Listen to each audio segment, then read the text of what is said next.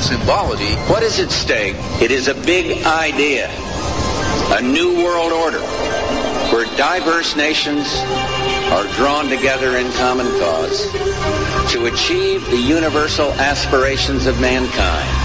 My question to you is, in any of your government jobs, have you ever been briefed on the subject of UFOs? And if you have, when was it and what were you told? Well, if I had been briefed on that, I'm sure it was probably classified and I couldn't talk about it. When I got out in 1989, we had cataloged 57 different species. We walked over to one side of the lab and he said, by the way, we've discovered a base. The very word secrecy is repugnant in a free and open society. And we are, as a people, inherently and historically opposed to secret societies, to secret oaths, and to secret proceedings. Skywatchers Radio. Greetings and salutations, fellow Skywatchers from all corners of the globe. Welcome to Skywatchers Radio on this lovely April 8th, 2015. We are live once again on the Dark Matter Radio Network and PSN Radio, broadcasting from the New Logic Studios down in Miami, Florida. I am, of course, Angel Espino, and with me, as always, on this fantastic voyage we take each and every Wednesday night is the other guy. Dun, dun, dun. How you doing there, other guy? Where are you joining us tonight, my friend? I am actually home tonight. No kidding, really? We got you back in the MIA. All right. Yeah, no, I'm not in MIA. I'm not missing close. or anything. I'm not in. I'm just north of Orlando right now, and I am getting ready to go to the wonderful convention that I have to go to this weekend in Orlando. Then I go to Denver for the cannabis convention. And then I come back down for another boat show, yeah. See, these are the days in my life that I envy you. And that I hate that I don't have your career choices. You know, I've offered to help you with that, but you make your own choice. Well, you know my situation. Yes, I do, and this would make your life a lot more flexible, but, it's up to you. I don't know about that. I mean, the network, I got a lot of stuff to worry about. Booking great shows like the one tonight. I can't just give this stuff up, man. The fans need us. I know, and speaking of tonight, who do we got tonight? Folks, we have the one and only Costa Gus Macreas on the show. Okay, he sounds interesting. Tell me more. Well, Mr. Macreas is like you and I. He's interested in the subject of UFOs. He loves the question. I mean, you know the question, Alan. You know the one burning desire that we all have. Will there be disclosure? Right. Is that the right question? That actually is. You got it right. This is a record. I think this is like the first time you ever actually get it right. Woohoo! Yay! When I ask a question, it's amazing. Okay, fine. Well, that's because you typed me the answer. Now, I'm joking, folks. No, you didn't have to type me the answer. I already knew that. No, but on a serious note, now as a young man, Costa became fascinated with the mysteries of the universe, like myself, and I'm sure. See, now, did you at least put an echo in that? Did you put an echo on the voice when you did that? Universe. Mysteries. I should have. Of the universe. On the podcast, I might go ahead and edit that. Now that you gave me the idea, I'm going to write that down. But anyway, check this out. Teaching himself astrology, meditation, astronomy, and reading wildly about extraterrestrials and UFOs. I mean, this is like all of us, right? Yeah, most of the people, yeah. For the most part. Everybody listens to this show anyway. Or shows like this. Well, right? We're all kind of like in the same camp here, so he's one of us. Now, he's also into religion and spirituality. Atlantis is another one of the subjects that fascinates him, and cool. Which is a fascinating subject, I think, also, and also many other metaphysical topics. You agree? Yes, absolutely, yes. There you go. Now, Costa has enjoyed a broad and successful career as a software consultant in many Silicon Valley companies. So, I mean, he's a very successful businessman also, right? We're not talking about just some guy who grew up in, a farm somewhere and all of a sudden now he's talking about UFOs. No, I mean, this is a gentleman who's, he's a businessman. He worked in Silicon Valley. So excellent, now, very cool. Check this out. He was born in Fort Wayne, Indiana in 1953. Right. Where he also went to earn his BA in computer science from Indiana University, so he stayed at home. Huh. Kept it, in Indiana. Now, he currently resides in California, so he is out in the West Coast now with his wife, Hollis, is her name, and he is the father of 2 adult children, they can't be adult children. Well, I guess to the parent, they're always children, but... Well, they're adults. They're kind adults, of, right? Sort of, maybe, yeah. Well, he has 2 kids, two adult kids, 2 adults. That's kind of weird because they're adults, but anyway. 2 adults who are his children. Right. That's a better way to phrase that. Yeah. Like I said, to the parent, you're always the kids. That's the way it is. Now, his lifelong quest to satisfy his deep interest in world peace and positive planetary transformation compels him to create and sponsor projects that empower others. Maybe one day he'll sponsor radio shows that empower others. Hey. Sounds like a plan, yeah, You know what I'm saying? These things can happen, absolutely. Why not? His website is etletstalk.com, which is pretty straightforward. Come on, ET. Let's talk. That would be interesting to see if anybody actually, talks. I guarantee you somebody will. Might not be a real ET, but they'll pretend. All right. Look, I'll tell you this. If we start like a second number, because right now we have one number, 786-245-8127. That's our basic line into the show, right? If you guys want to call in from anywhere, that's the number to call. But I guarantee you, if we start a separate number just for people to call in who are aliens, we're going to get people calling in, claiming they're aliens. That might not be a bad idea. But tonight, any of you aliens who are listening, do me a favor. Give us a call. We got no problem. We'll actually take your call if you are an alien, but you will have to prove it, and not by speaking Spanish. So, that's a different kind of alien. Thank you very much. Muchas gracias. And for those of you who want to complain, feel free to obviously complain about that joke at the current number, which is 786-245-8127. Also, by the way, just to let you know, we are not going to do the blast through the a-hole tonight. Why not? Well, here's the thing. There's you know how this thing works, man. It's kind of a rough process to get the thing cleared out. And I've been busy the last couple of weeks, and I know you're very busy, and nobody's gone in there and really cleared out all the messages that's come in. So really, it's like overloaded, and the biomatrix of this thing, went haywire, and I couldn't even get into it in time for the show. So unfortunately, we're not going to have any blast through the a-holes this week, but we'll have it next week. I promise. We'll have it for the next show. We'll have all the questions, at least some of the questions. We had a lot, man. So it made the biometrics of the system just, lose control and go crazy. And when the BM goes crazy, that's, all haywire after that. It's terrible after that. So sorry, guys. I'm not going to argue with you. I'm just sorry. There was a BM problem with the system, and we had to reboot the system, and we'll take care of it next week. We promise we'll be live, and we'll have Blaster the A-hole. But we're not going to do it this week. But we do have a lot of news to go over, a lot of UFO-related news, because after all, this is Skywatchers Radio, and what is it that we do here on Skywatchers Radio, my good friend?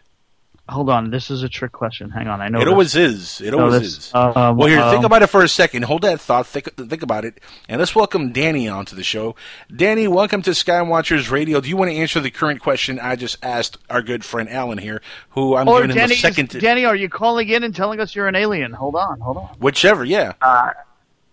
Not calling in to tell you guys I'm an alien. Sorry. I don't know. After that answer, I don't know. I doubt him, Alan. What do you think? You have to let me go since I'm not at the company. No.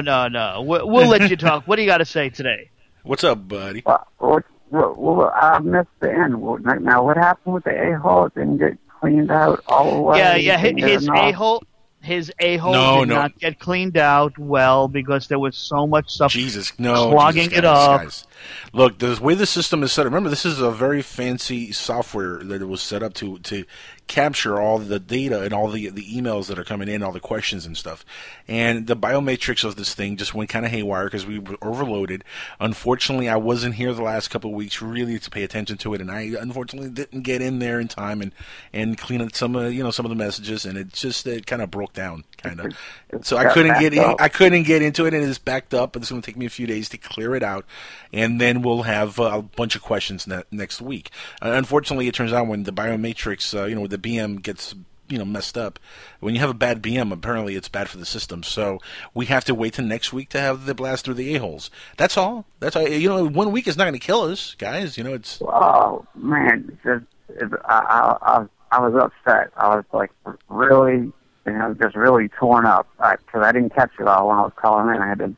I had to extinguish my radio, and so I didn't catch the whole thing. I know the fan base loved this segment. You guys are just pouring us with questions. And, again, send us your questions at ahole@skywatchersradio.com. Yes, that's a real email. Whatever you send in there is going to get fed through the system. And right now, if you get an error message, just remember it's because it's kind of like clogged up. Either me or Alan here are going to have to go in there and kind of loosen it up. Yeah, we're going to have to scoop it all out, right? I think it's Alan's turn. Yeah. Alan never does anything. What are you talking about? I don't do anything. Nothing. I didn't say that. I said you haven't been in there in a while. When was the last time you did anything on that account? Huh? I don't have my calendar in front of me, so I can't answer that. There. I think it was back in January. You logged in once just to see how it all felt, and you're like, it feels kind of funny in here. And then that was the last time you went in. Okay, I'm not going to argue with you there. Alan, you did have a good one. Let's see, I think it was when the last time Jesse Marcel was on. Right. I can't remember how you put it. Something about the a-hole. The first percenter? Oh, the a-holes. Oh, okay. What about the a-holes? Yeah, about it being up in the air or something like that. You remember that one? I honestly don't. I've been doing so many different things. So I have to go back. I have to go back and listen. I've been juggling so many different projects right now. Yeah, it's not funny. Listen to last Jesse Marcel when he did 2 hours. The other thing I wanted to ask is, what is the latest update with the TSA issue for you? Oh, thank you for asking. Oh, okay. Well, so far, the local law enforcement has not issued a warrant for me, so that's a good sign.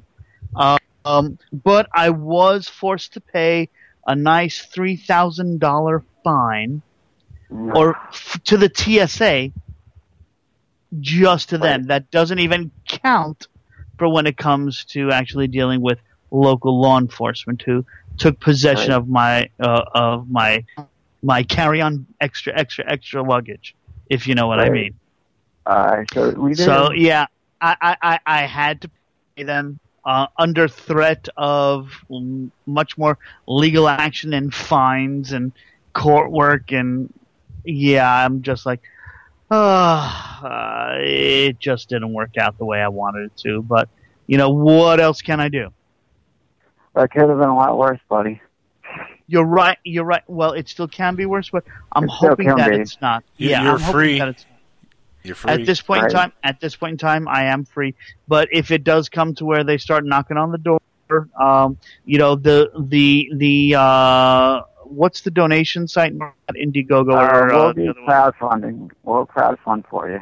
Yeah. Okay. Please. Indiegogo, yeah. Don't worry. We're not going to leave you sitting on that. We'll Indiegogo it. I so appreciate that. I'll put $10 as long as my perks are good. I'll put in $10. Okay, that's a fair answer. You got my word right now on air that I'll put in $10, but the perks better be good. Okay. There'll be no prison video for you. Sorry. I'm walking in. And that's a hell of a perk. What's the donate? Yeah, what's the perk? How much do you have to pay for the prison video? Because I'll commit to that. Wait a second. That makes me ask all kind of different kind of questions about you, Dan. You're like, hold on, you pay for that?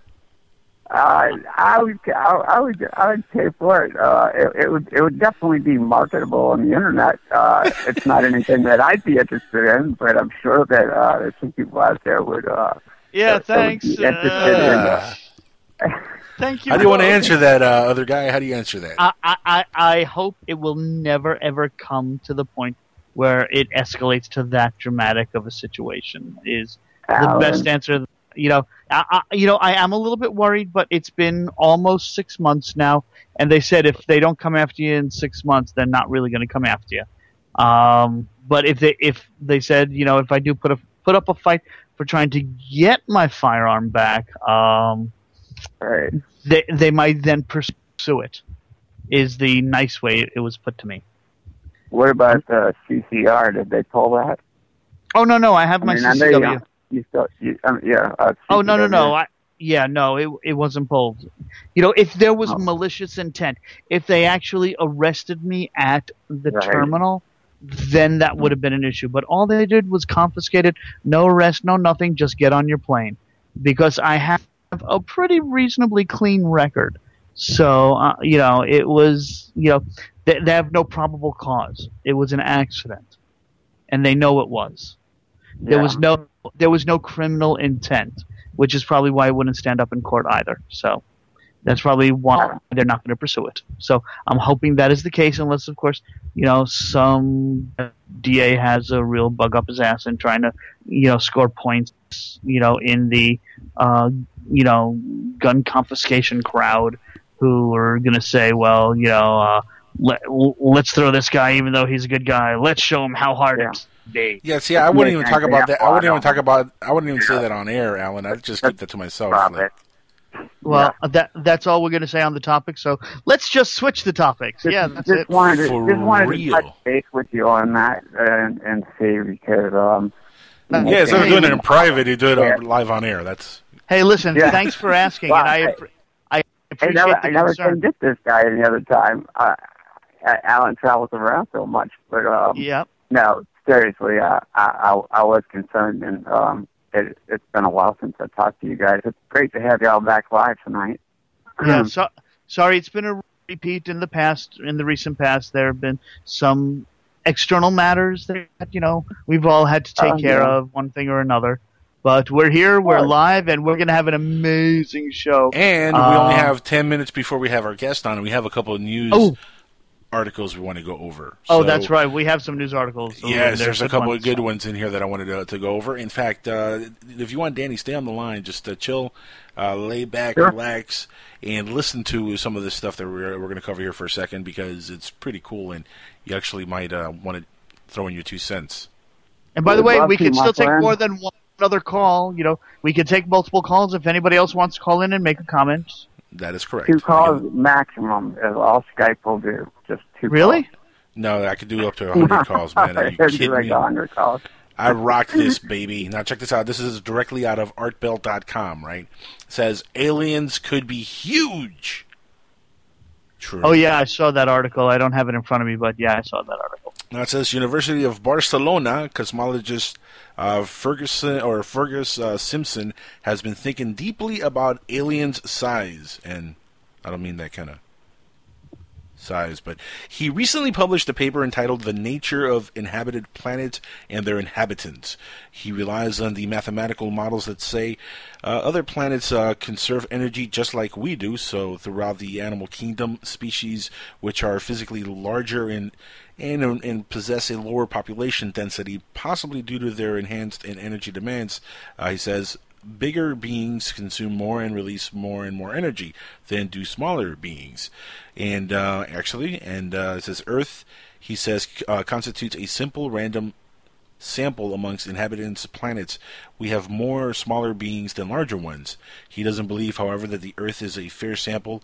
Instead, he says that most inhabited planets are likely to be closer to the size of Mars than of Earth, which actually makes sense. So we would actually be on a planet that we should have bigger beings like dinosaurs.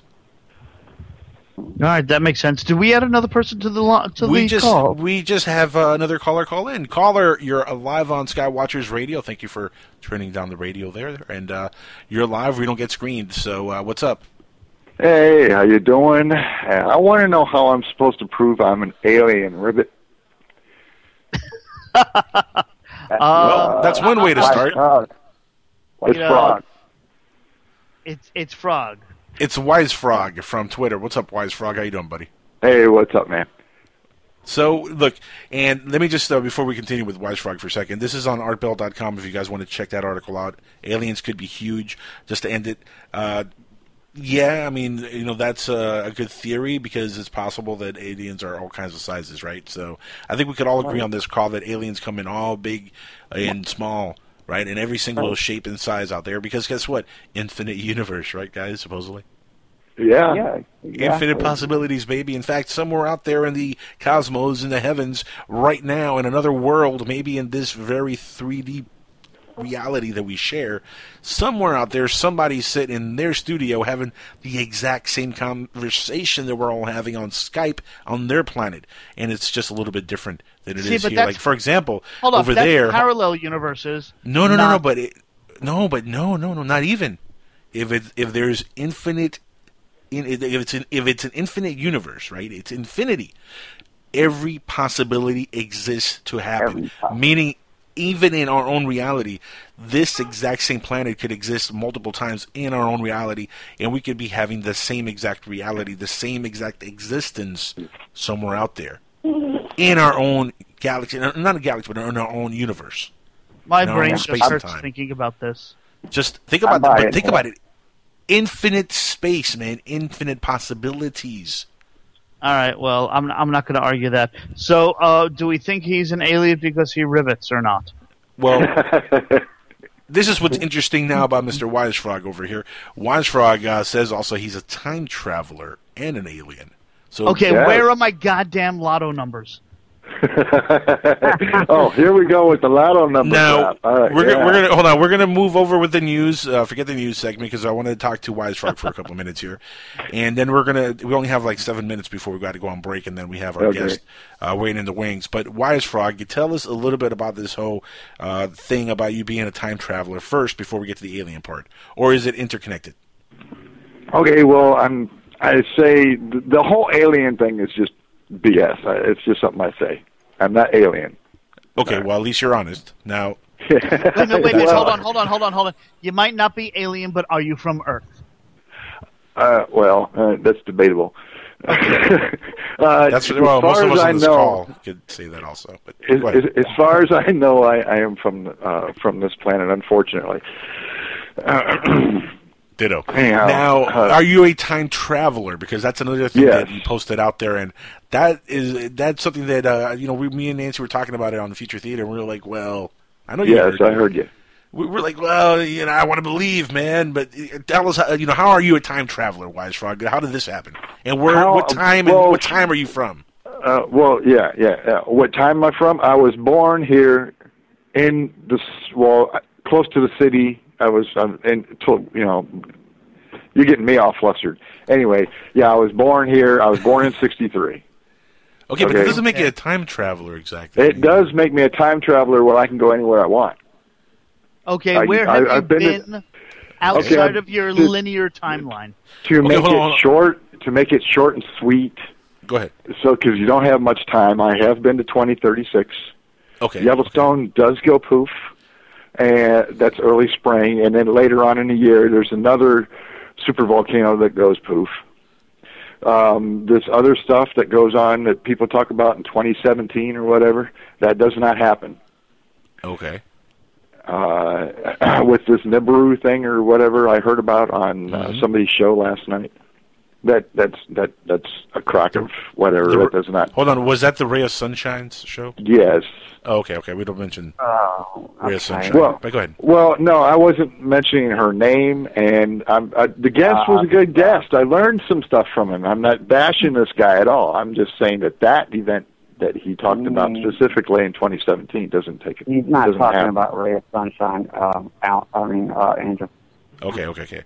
Well, no, forget about 2017. So let me just ask you about something real quick. So you're living right now in your current timeline. That this is the Earth you belong in. This is the timeline you belong in. But you can time travel. This is where I belong. Correct. Okay. Now, but how do you? I've gone back 100 years. I've gone to 2036. I've gone back 20 years before. I've gone forward 20 years. Several different times, and you don't need a machine to do it.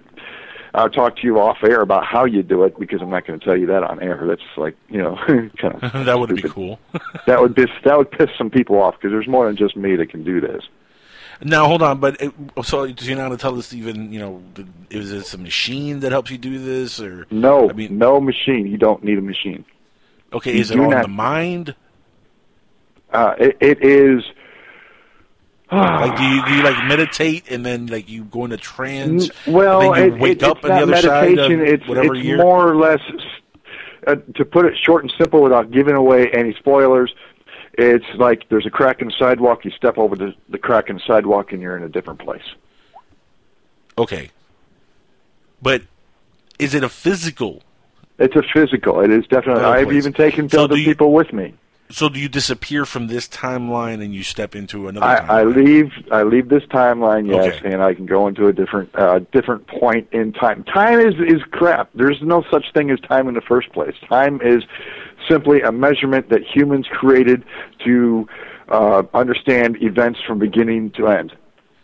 You know what's crazy, Wise Frog? I've been saying that my whole life. I agree 100% with that statement. And well, everything you just said about time, by the way. Time on Earth is not the same as time on the moon.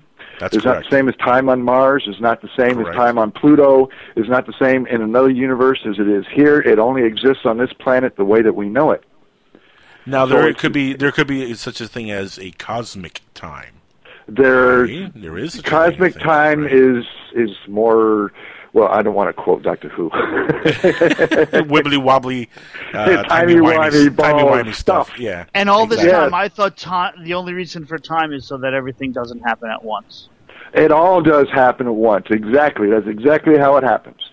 Everything is now. The future and the past and the present is all now. Think of an onion, and the layers between the onion. You've got that little thin, tiny, wet layer that's in between the other layers. Well, that's kind of like the veil that you cross. Does that make sense? Does that make sense to you? Kind of, sort of, maybe. Kind of, maybe. Yeah. Kind of, sort of, maybe. Think of it that way. So it's all like a but how do you conjure the opening? I mean, how do you make? I mean, I know you don't want to give it away, but you have to kind of tell me something.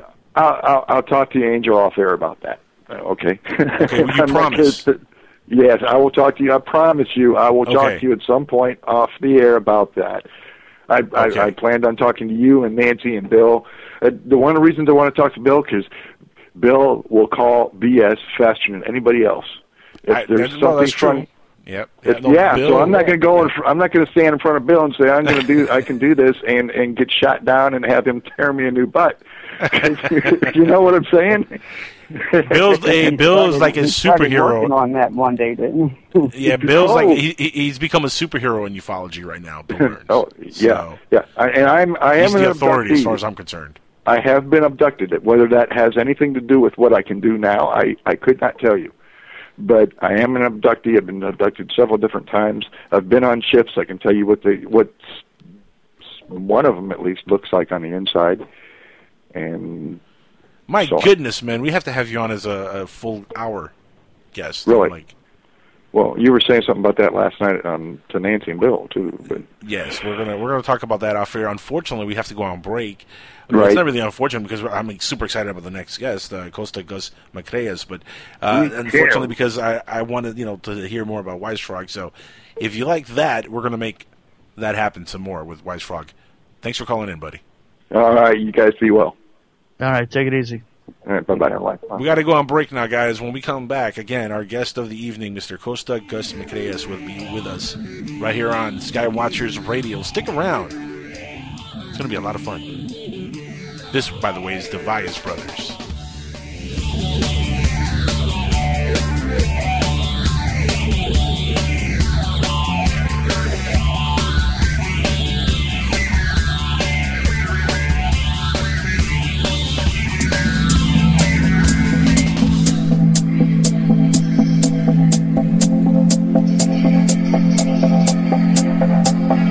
James Swagger, host of Capricorn Radio. I'm also an author, engineer and researcher.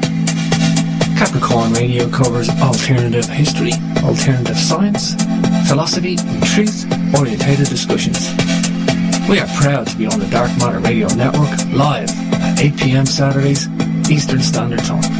You can catch extra info on darkmatterradio.net, jamesswagger.com for yours truly, and capricornmembers.com for the archives. Don't forget, truth is not democratic. Truth is truth.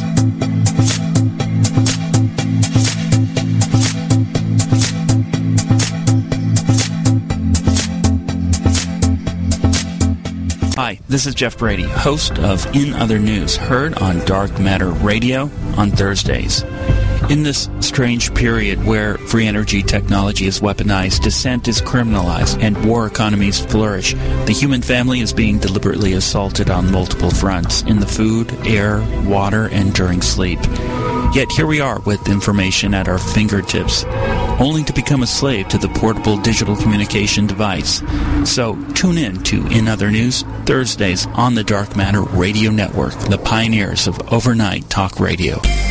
Put a team of professional consultants behind your home or business computer with Key Information Solutions, providing solutions to your internet and computing needs while keeping you on the cutting edge of technology. Preventative maintenance and networking support, hardware and custom-built computers. Let Key Information Solutions be your personal tech staff for your home or office with affordable hourly, monthly, or annual rates to fit anyone's budget. Call Key Information Solutions now. 954-973-3374. That's 954-973-3374. Or visit keyinformation.com. Here's a riddle for you. What do the California gold rush of the 1850s, secret societies, coded messages, mysterious 19th century flying machines, and an early 20th century outside artist named Charles A.A. Delshaw all have in common? The Secrets of Delshaw by Dennis Crenshaw and Pete Navarro. Go to www.secretsofdelshaw.com to learn more.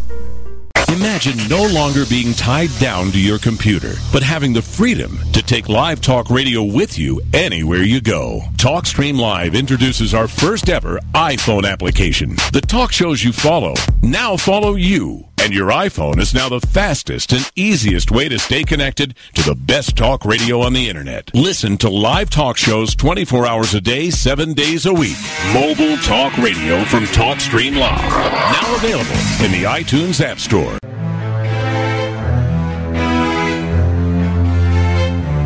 Hi, this is Solaris Blue Raven with Hyperspace on Dark Matter Radio.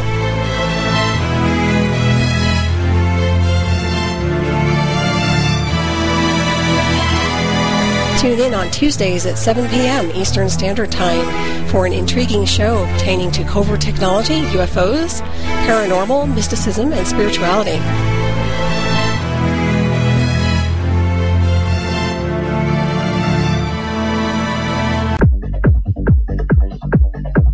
Hello, I'm Bruce Pearson, documentary producer, investigator, and co-host of Unknown Origins Radio, which airs each Thursday evening from 8 till 10 p.m. Eastern Time right here on the Dark Matter Radio Network.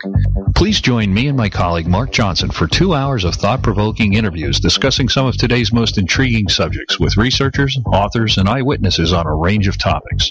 So whether you're a newcomer to the community of exploration of the unexplained or a seasoned veteran and investigator, I'm sure you will find interesting content and concepts on Unknown Origins Radio right here on the Dark Matter Radio Network. And I encourage you to check out the entire lineup of unique programming here on the network. There's truly something for everyone. Thanks for listening, and we look forward to sharing our fascinating guests and their topics on Unknown Origins Radio, Thursdays at 8 p.m. Eastern here on the Dark Matter Radio Network.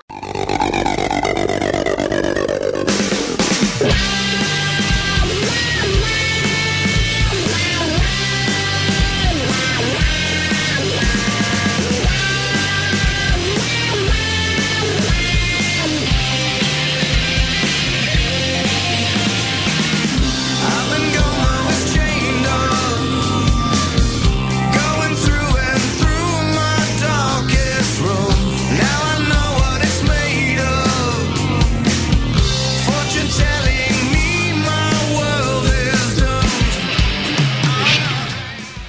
And we're back live on Skywatchers Radio on the Dark Matter Radio Network and, of course, PSN Radio.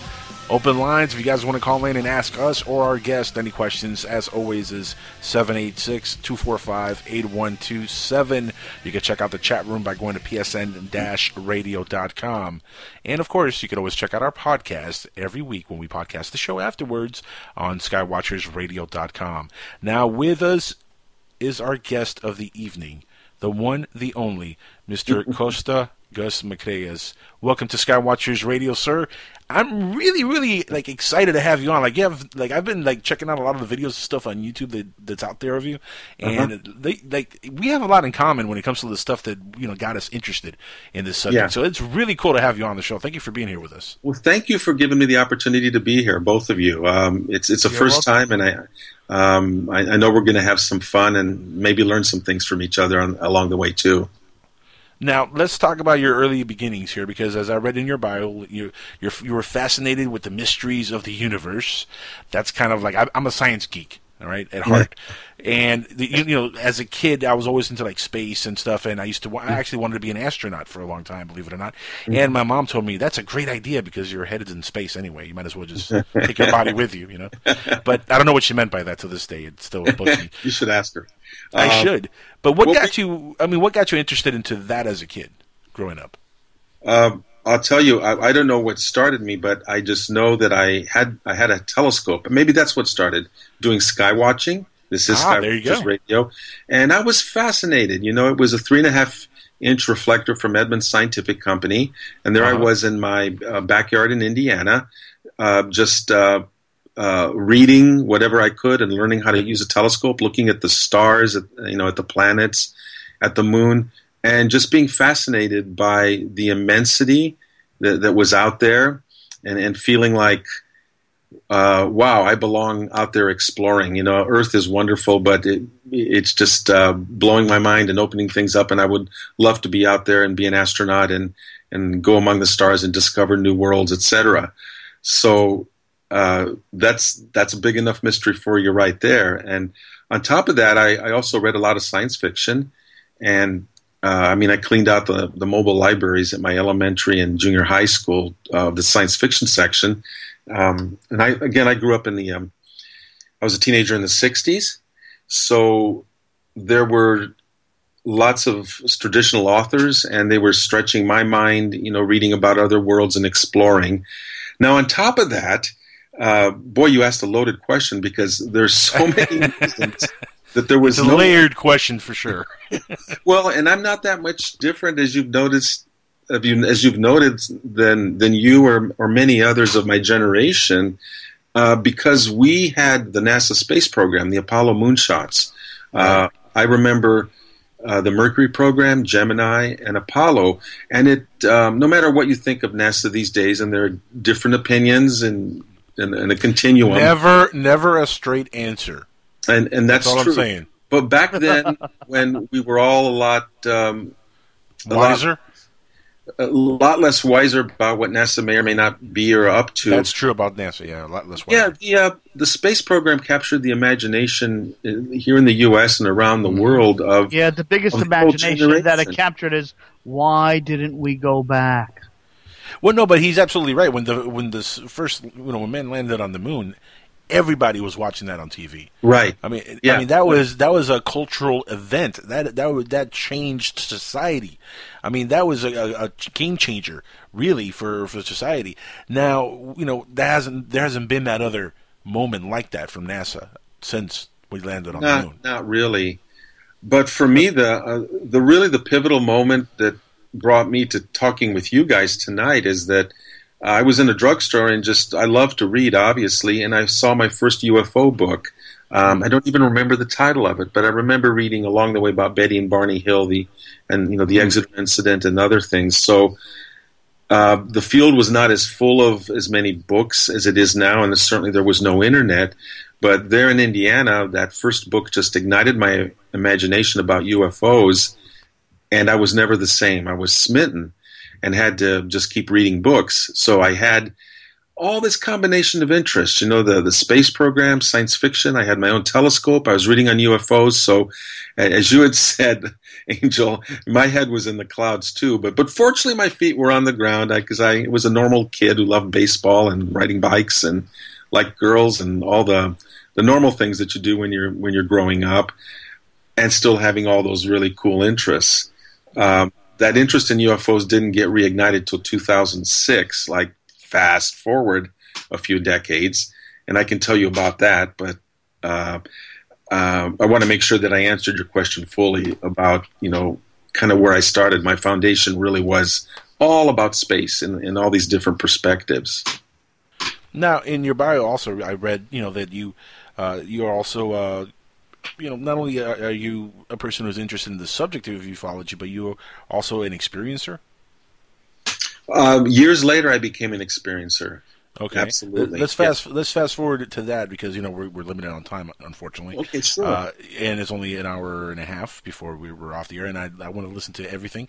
So let's fast forward a little bit, and now let's talk about the first time you actually had an experience. Yeah, sure. Thanks to the internet, I was surfing in 2006, many decades later, wondering what had happened to the UFO field. And of course, there was so much available on the internet by then, you just don't really know where to start.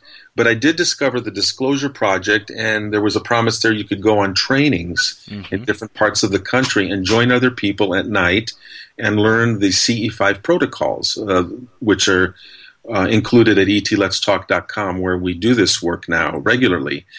I went on that training for a week, going under the stars at Mount Shasta here in Northern California for several hours every night, a group of 40 people, and we used meditation and consciousness and remote viewing to kind of create a unified group, a coherent group field.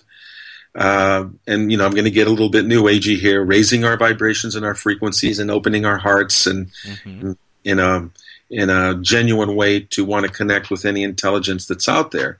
And we had results. There were the typical lights in the skies that did all kinds of crazy maneuvers that you just knew satellites and helicopters and airplanes can't do. We saw that night after night. One particular night as we were breaking up camp that about 10:30, 11. No, probably it was more like 11:30 at night in a secluded spot at the foot of Mount Shasta.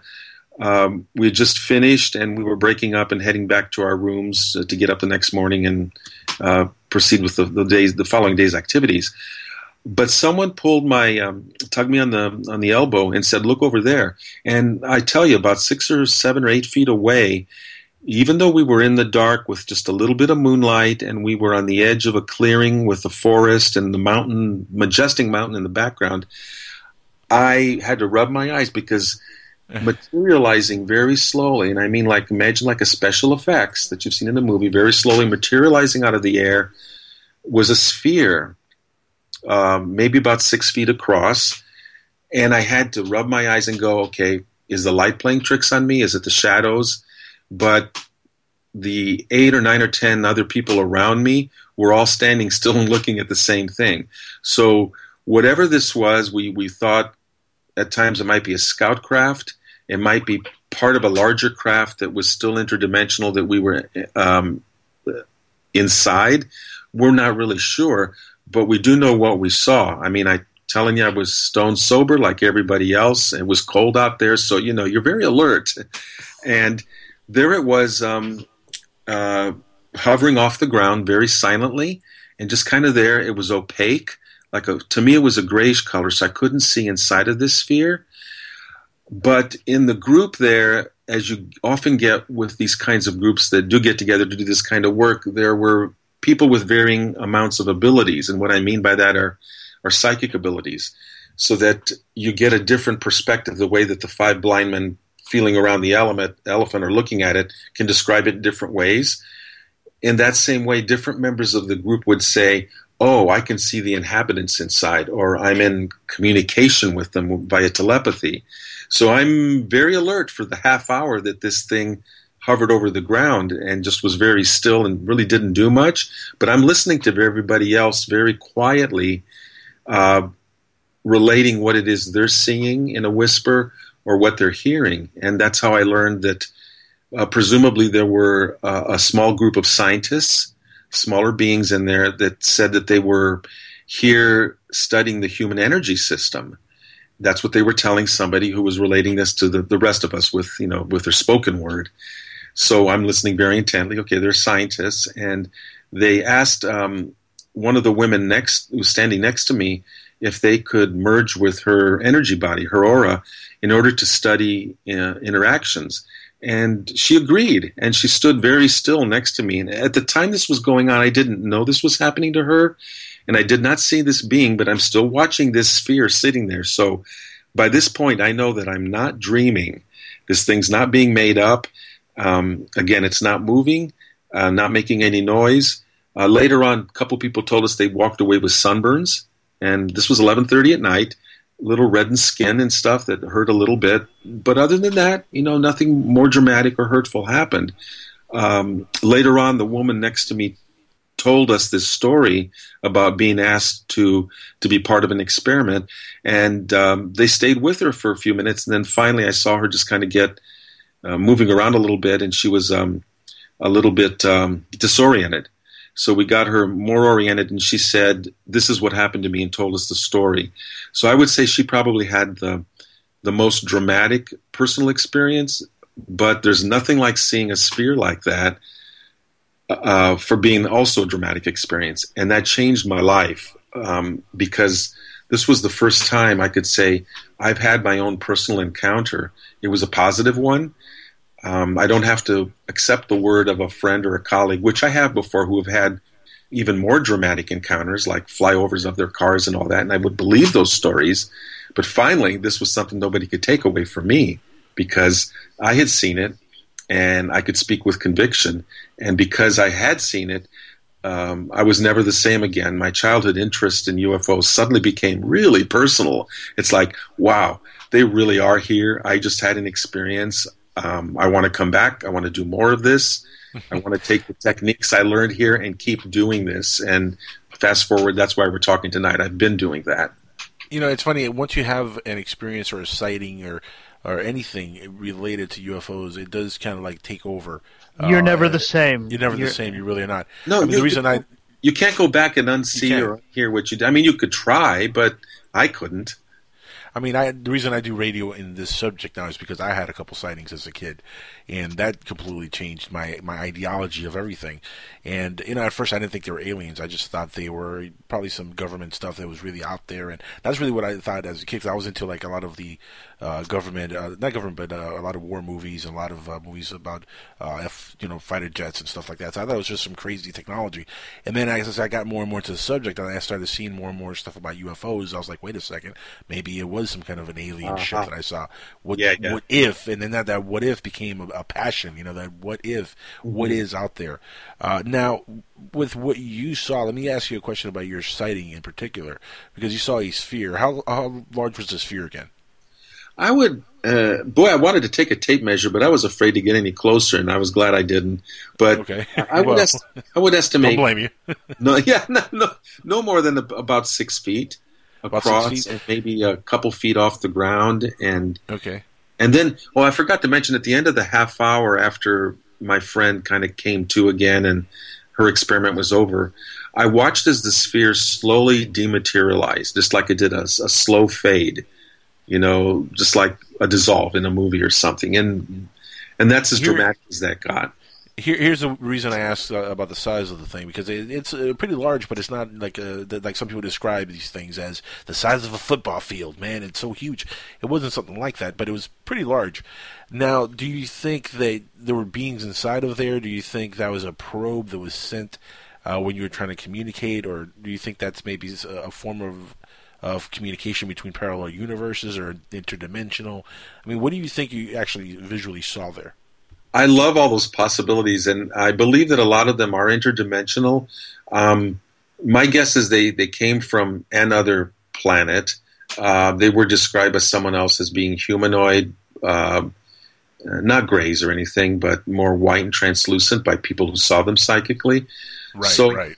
I don't have any definite answers to that, but the fact is that once you see something like that, you're your concept of what you know of physics, what you've been taught, and what you've experienced all your life gets blown open, because I've never seen something appear and then disappear in front of me in slow motion over half an hour.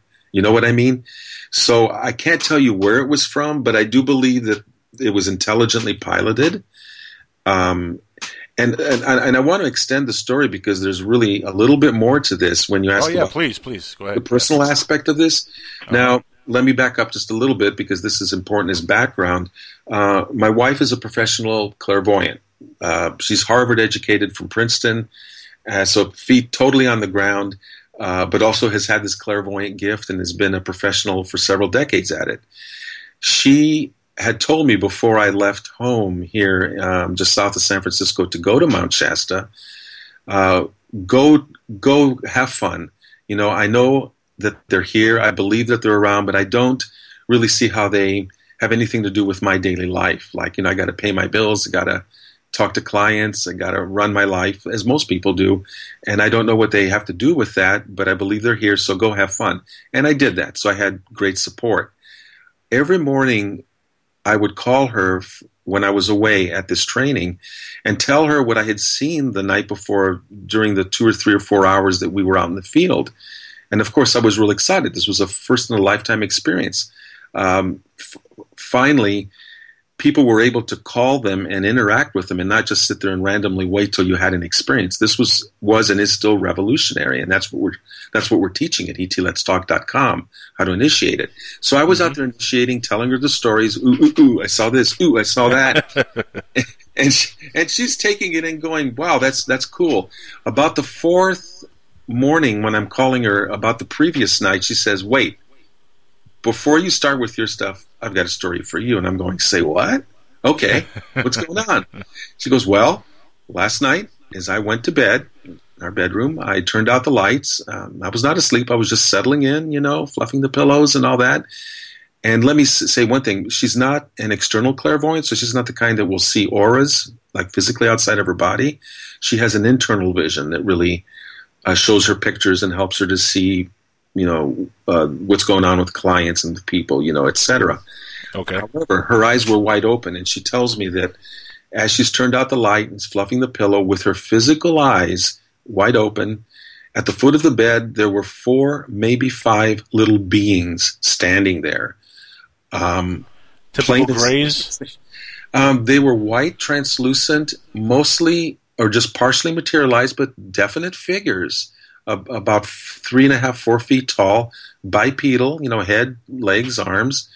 She couldn't see any features, but they were there like in a group, 4, like I said, with maybe a 5th standing behind the others. She wasn't sure about that, but there they were, right at the foot of the bed. No way to mistake it. You're not dreaming. You haven't been drinking. Nothing like. She doesn't do any of that.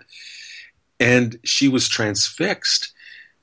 She wasn't afraid. She was just really startled because they just like, poof, they were there. So she's startled and just kind of staring at them. And they're looking at her, and she can hear their thoughts as they're looking at her. And it's what they're saying to her is, who are you? Who are you? And she said they were very, very sweet.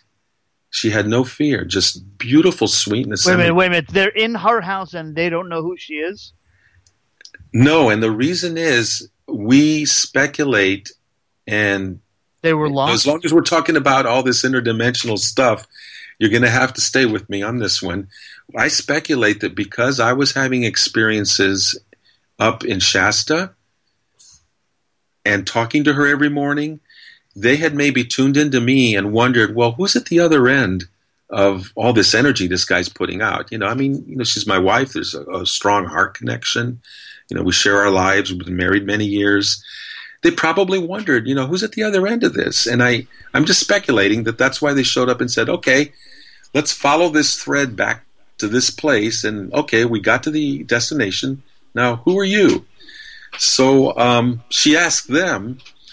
Actually, I asked her, well, what kind of questions did you ask? I mean, you had this great opportunity to just lay out all kinds of questions. She goes, no, I was so frozen. The only thing I could do in the moment was say, in my mind, where are you from?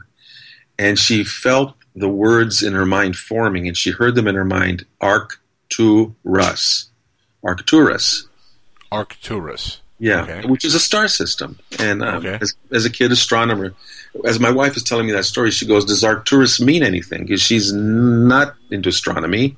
Okay. She doesn't even have a great imagination for things like this. And she says, I couldn't make this stuff up. She says, my imagination isn't this good, you know?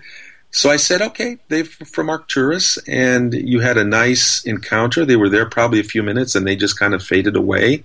And there was her story. And then she's finishing the story, like my jaw is like on the ground, right? You know, I thought I had all the cool stuff, but she trumped me on that one. My jaw's on the ground, and the next thing she says is, yeah, they're real. Next year I'm coming with you, cowboy. So, and she did. We've been doing this together ever since, many times in many different places. Now, have you had group encounters? Have you both seen the beings? Like the way she saw them? You mean together with her at the same time? Correct. In her presence, I've not seen any beings that I know of. There are people that say that many walk among us, and actually, I may have encountered one or two there, but I'm not totally sure. But no, I did not have her kind of experience. I do know in the network, the ET Let's Talk community, which, by the way, is like 5,000 people in 50 countries.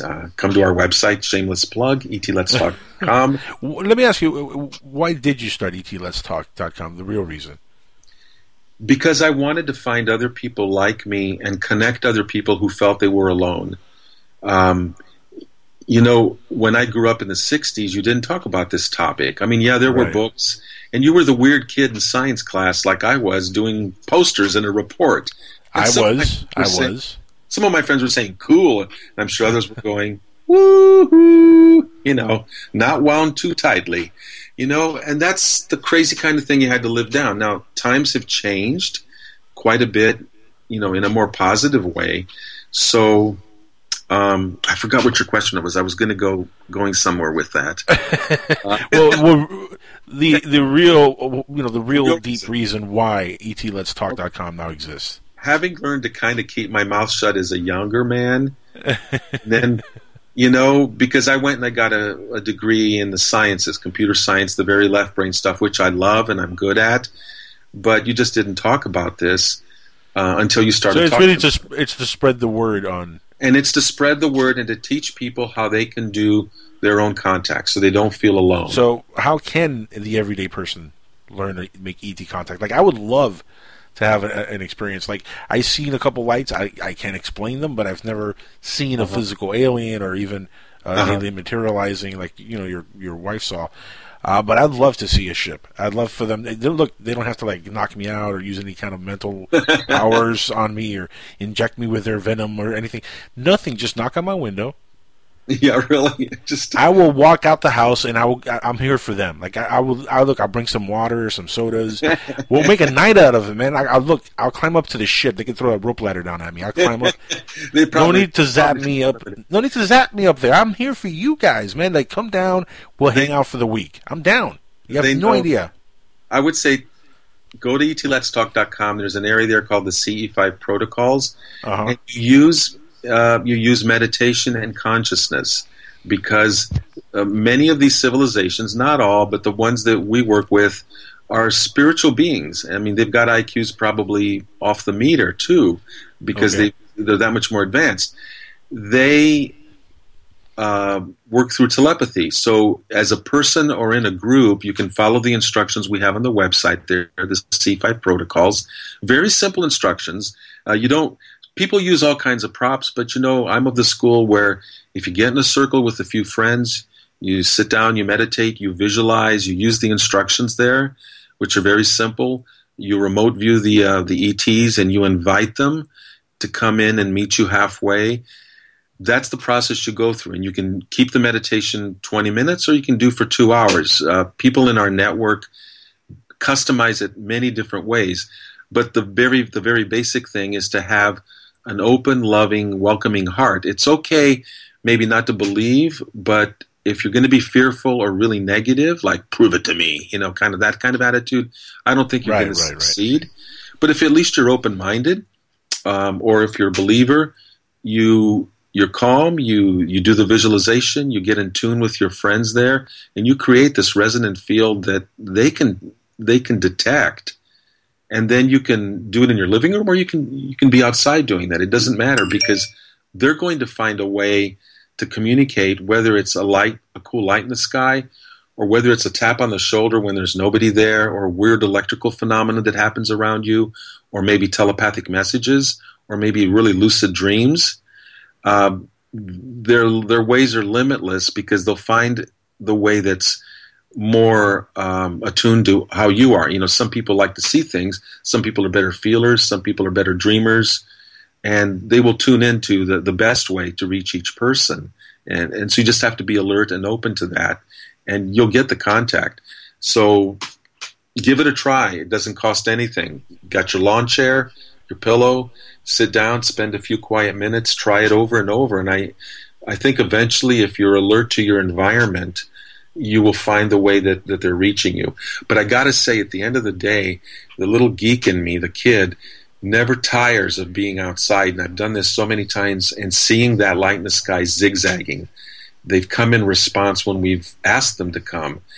I've been touched on the shoulder. I've had the telepathy. I've had all those kinds of things. But I still love the ships. And, they're up there doing things that are terrestrial vehicles. Have you recorded anything with video or any video footage? I'm so much not the videographer. That's an excellent question. I have people in my network who do publish videos who are, more hardware geeks, and they've got good equipment.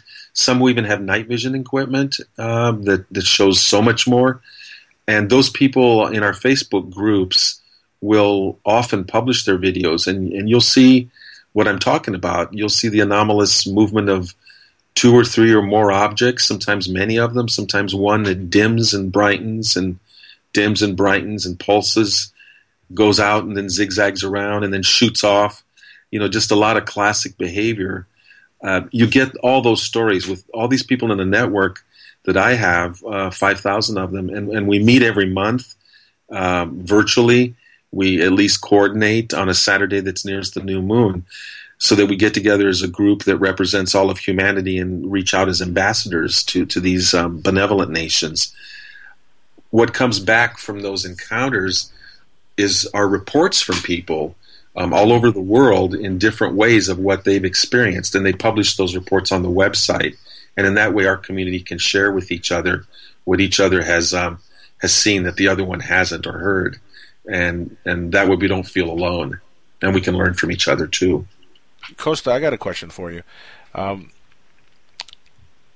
do you think? I mean, let me ask you: do you think that the ETs that you folks are contacting are one specific race of beings? Or, I mean, are you getting multiple different races from different planets?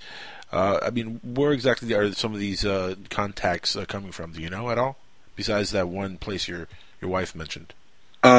People have mentioned by name when they've had actual conversations with some of them. Mm-hmm. They're from Sirius. They're the Pleiadians, which are popular in the press. Again, Arcturians. Some are time travelers. They're us in the future that have come back. I hear a lot of wild stuff, dudes. I mean, does that even count like aliens, little time travelers, or they're us from the future? Not really, right? If you want to say extraterrestrial, not from this Earth, then no, it doesn't. But people still have those kinds of experiences, and they get lumped in with everything. So we hear about a lot of it. The former Defense Minister of Canada, Paul Hellyer, who's all over YouTube, and yes, he is. I've spoken to the man before. The Modern Knowledge Turn Canada now. Mm-hmm. Wonderful gentleman, and has real information from sources that have come from his networks. You know, I mean, he was the defense minister of a major G8 or G7 country, right? So I can just imagine the contacts and the things that he's learned from those contacts. He's given a lot of credence to the rest of us because we haven't had the high positions and maybe some of the insider info that he could get. We've just had our experiences like I'm telling you about here right now, right? But he's on a tour. He's talking about this. I'm reading his book right now.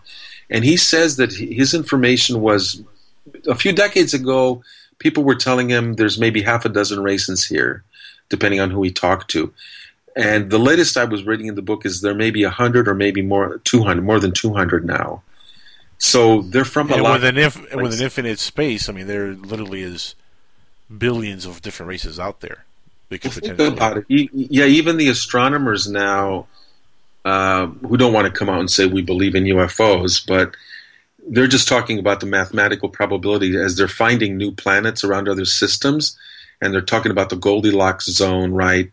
Even though I don't personally believe you have to have a perfectly Earth-type habitable planet, life can exist in other forms in less hospitable environments. But Costa, check this out. Costa, check this out. NASA actually announced that they're going to find alien life within the next 20 years. I know they've already found it. Of course, but this is, I believe, and speaking of disclosure, this is the first step publicly to get us to disclosure, because I've always said disclosure is not going to happen one day to the next. Like all of a sudden you're going to turn on the TV and Obama's going to be like, all right, Michelle made me say this. Aliens are real. It's all Michelle's fault. I found this funny cigarette my daughters had. And, I was smoking the wacky tobacco with the daughters. I have a few things to say now. Disclosure is not going to happen that way. If we've learned anything from the way this country works and the world works, we do everything in a process, right? Everything goes through certain channels, has to be processed, and then eventually little droplets of information comes out, and then the truth comes out. And look, 20 years, that's a good timetable considering we've been in the dark for how long? Yeah, right? Decades and decades. Way too long. Roswell wasn't 47 for crying out loud. So look, at 20 years, I think that is NASA saying and acknowledging that, look, we know there is life out there, and we're going to start telling the world about what we know within 20 years. Why? Because there's still that conditioning process going on. And in part of what you do, Costa, you talk about the new Earth. Let's talk about that for a second, because the hybrid phenomenon leads a lot of people to believe they are, genetically manipulating humans and splicing them with aliens and creating hybrids to do what exactly? Maybe colonize another planet. Is that kind of like what you talk about also when you talk about the new Earth? No, what I mean by the new Earth is I knew I was way off. Is a golden age. I mean, we know that the planet we live on now, you don't even have to turn on the TV, and there are multiple crises going on that could destroy life as we know it, right? So we have an old Earth right now that hasn't been working because it's been full of greed and war and people beating up on each other, and that's got to change. The new Earth we're talking about, and I'm counseling the people who are in my network at ETLetsTalk.com, is when we connect with ET, we're presuming that they're from spiritual civilizations that most likely have overcome the kind of problems that we're confronting right now, and they survived to tell the tale and go out into the stars. And we believe that many of those civilizations are here, not just as observers, but to some limited extent, interfering and helping us get through all these crises so we don't have a nuclear war or a total economic or ecological catastrophe. When we interact with them, I ask my people to co-create with them. Ask them, what is it you can do or what I can do so we can work together? This is a co-creation for a new Earth. Keep in mind, these civilizations have craft that use most likely free energy. What if they were able to land here in a full kind of disclosure? Imagine how free energy, this goes back to what my wife was saying. How does this affect my daily life? Oh my God, think about it. With what they have to offer as we co-create with them, it has everything to do with your daily life. Because if you've got free energy, think about growing crops, powering your car, your home, your school, your city for nothing, limitless. The work week would change, and maybe there wouldn't be such a need for work, and people could unleash their human potential. Well, there's the thing where we're talking about humanity. There's always going to be somebody who says, free energy, we're going to make a buck out of that technology, and they're going to find a way to make money off of it. I guarantee you. Well, someone may try that, but this is. In fact, they're probably doing it now, Costa. That's why a lot of this stuff stays black budget. Well, yeah. Well, they've absconded with 5,000 patents or more around this. But what I'm saying is when disclosure can happen and the ET civilizations are sharing it with us, there'll be no stopping it. It's open source. You know, it depends where they land and they start sharing. Don't forget, you know, you're assuming they're going to land right here, smack in the United States. That might not be the case. Well, I hope it's everywhere. I mean, I don't presume to know the whole plan, but I think they've got a lot of this figured out. If those civilizations are out there, they have alliances. They're coordinating their plans. They know us better than we know ourselves, and I think that they will know the best way to approach us, whether it's in onesies or twosies or 1,000.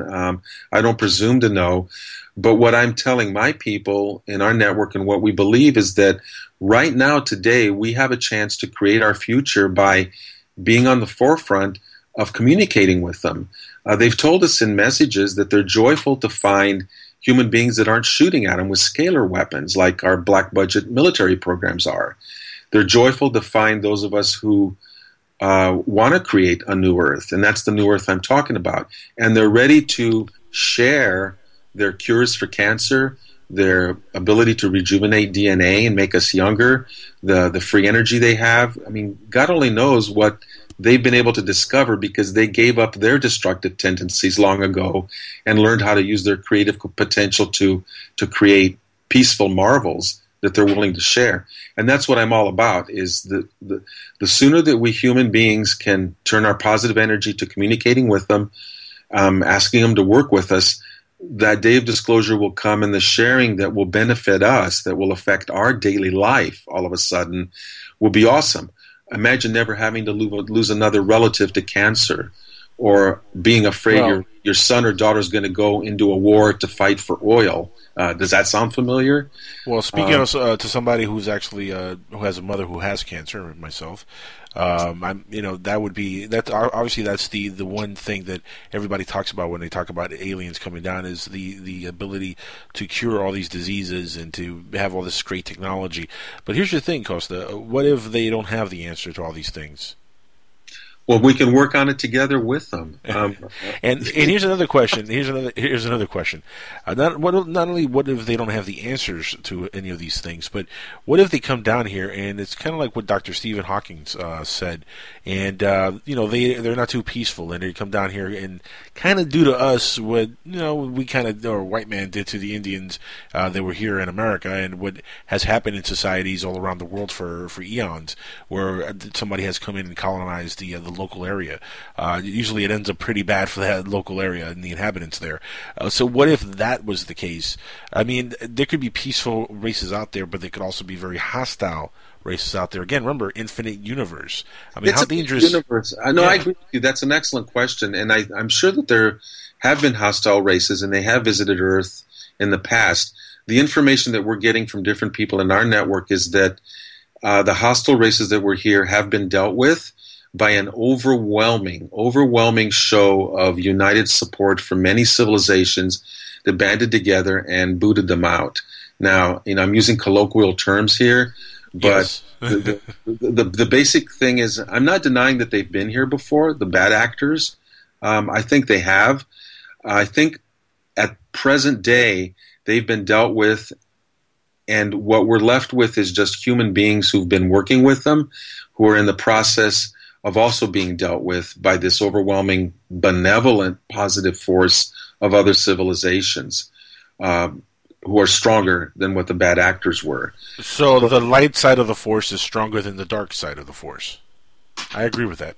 Yeah, that's very well put. You used a lot less you use fewer words than I in your brilliance and in your wisdom here. I got to credit one George Lucas for that, by the way. Oh. Now, look, for the person, the layman person like myself, just the average Joe, right, and like the other guy over here, just the average guy. Why are UFOs and ETs so important in their daily lives? Like to us, the research this stuff, we know why. But for the average listener out there, why should they care as much as we do? The average person, who again I'll mention, was probably like my wife, having to go, and as I have been, to a job because I'm a slave to an economic system that's global, that runs on fossil fuels. There are elite bankers who caused the crash of 2007, who probably did 9/11. There are control groups that have kept ordinary human beings like us in economic and other kinds of systems as slaves for eons for their own profit, for their own greed, starting wars, financing both sides of the wars while we became hamburger, killing each other. Once those bad actors are removed, and they're in the process of being removed, the average person, you and me, will hopefully be living in an economic system that doesn't rely on fossil fuels anymore. If this free energy is allowed to come out, I won't say it'll happen overnight, but there will be a process where things will have to restructure, because it won't cost what it costs now to raise our food and to run things, right? That's going to change things so that, again, we may not have to work at jobs we don't like. We could be unleashing our creative potential. If that doesn't excite you and get you out of bed like, hey, this morning I can go do my radio show. I don't have to show up at the factory and build some widget I could care less about because I got to collect a paycheck. I've been there, and I understand what the everyday person can feel in terms of liberation. So in other words, as a collective, people need to embrace this because it could mean really a total, complete change, not only in society but in the way that our lives are. And that's a great change. But again, I go back to the question: what if they don't have all the answers? That still bugs me because there is really no answer to that. Yeah, I can't pretend to know what answers they have or don't. We have gotten communications with them about what they do have, and I'll tell you something. What I've heard so far, if nobody has to believe me, but I believe me, and I believe what I've heard from sources that I trust. What I've heard that they do have pretty much rocks my world already. If they've got anything extra, I'm there. I mean, I've heard about rejuvenating DNA. Do I want my svelte 25-year-old body again? You bet. Or again, I've been touched, with deadly diseases long in my family too. Would I love not to see the next person dying of? They do have anti-cancer cures, or I should say, cancer cures. Right. Well, I mean, this all becomes more of a vanity thing. We want these things. We want these cures. We want these free energies. We want. It's very self-centered. Would you think, as a species, for us just to want them to have all the answers for us, instead of us trying to find the answers for ourselves to a lot of these things. Okay, that's a good. I'm glad you brought that up, because I want to be really clear in that what we're practicing at etletstalk.com is a co-creation. There are problems, you rightly point out, that human beings can and should solve. It's within our realm to be able to do that, to get along, to form associations, to treat each other better. And yes, we have to do that for our own growth. But there have been bad actors on this planet who have created monstrosities of problems that even we human beings can't solve right now in the short amount of time that we may have left before some kind of catastrophe does overtake us of our own nature. Well, let me ask you, what kind of catastrophe would you predict is on the horizon, or the most likely? I'm not someone who is buying into the fear of what can happen, but right now I would say that I'm not afraid of a nuclear thing. There's a lot of documented cases where ET craft have been observed shutting down both Russian and American multiple missile sites that are independently. So why didn't they fix Fukushima then? People are saying that they are. And that what you're hearing, there are people who are saying that what you're hearing on the media is be afraid, be very afraid, because the U.S. media is owned by powers that are being dealt with right now, but they've got a lock on them. And by creating fear in people, you have a way to control them. And I'm told that the problem could be a lot worse with Fukushima. I have a team that actually saw ET craft around in the vicinity of those towers. Now, what are they doing there? I don't know if they're just taking pictures and sending them home to mom and dad, but my guess is they're probably doing what they can to neutralize the radiation that's coming from there. And we've been told that that's happening too. So they're interacting with our world and intervening to a certain extent. And this goes back to what you were saying, Angel, without totally violating our own free will, because there are things that we need to learn as a species so that we can stand up on our own 2 feet and enter adulthood instead of childhood. Right. Well, Costa, let me ask you a question. Let me ask you a question. Do you think there is a certain species of aliens that are working within the government? Because, I mean, that's also part of the ufology lore that, they're not only here, but they have kind of a deal with the government, and they abduct people, and the people that are taken with the government's knowledge. Do you think there's any truth to that? I think there was at one time, and there were bad actors, and this is being talked about back in the 50s, Eisenhower, Truman era, secret space treaties with Greys and even with the Nazis. I've been evolving in my attitude towards this as I've been reading more and listening to people that I trust. And I do believe that kind of thing, that it did happen. I think those bad actors have been dealt with since then, I mean, really recently, so that there are those in the government now, probably in larger numbers than we know, probably some of them on the sidelines, who are waiting for a day of disclosure so they can emerge and say, yeah, we've been here and we've been helping. So I believe there are benevolent ones that are helping. I believe there are government leaders who know they're here. Let me give you a recent example. One of the people that I follow has said that, and I know this is going to be controversial, but hey, you guys are no stranger to controversy. No, sir. Nope, not at all. They said that Putin disappeared for a week. Just recently, last week, 2 weeks ago, whatever. And the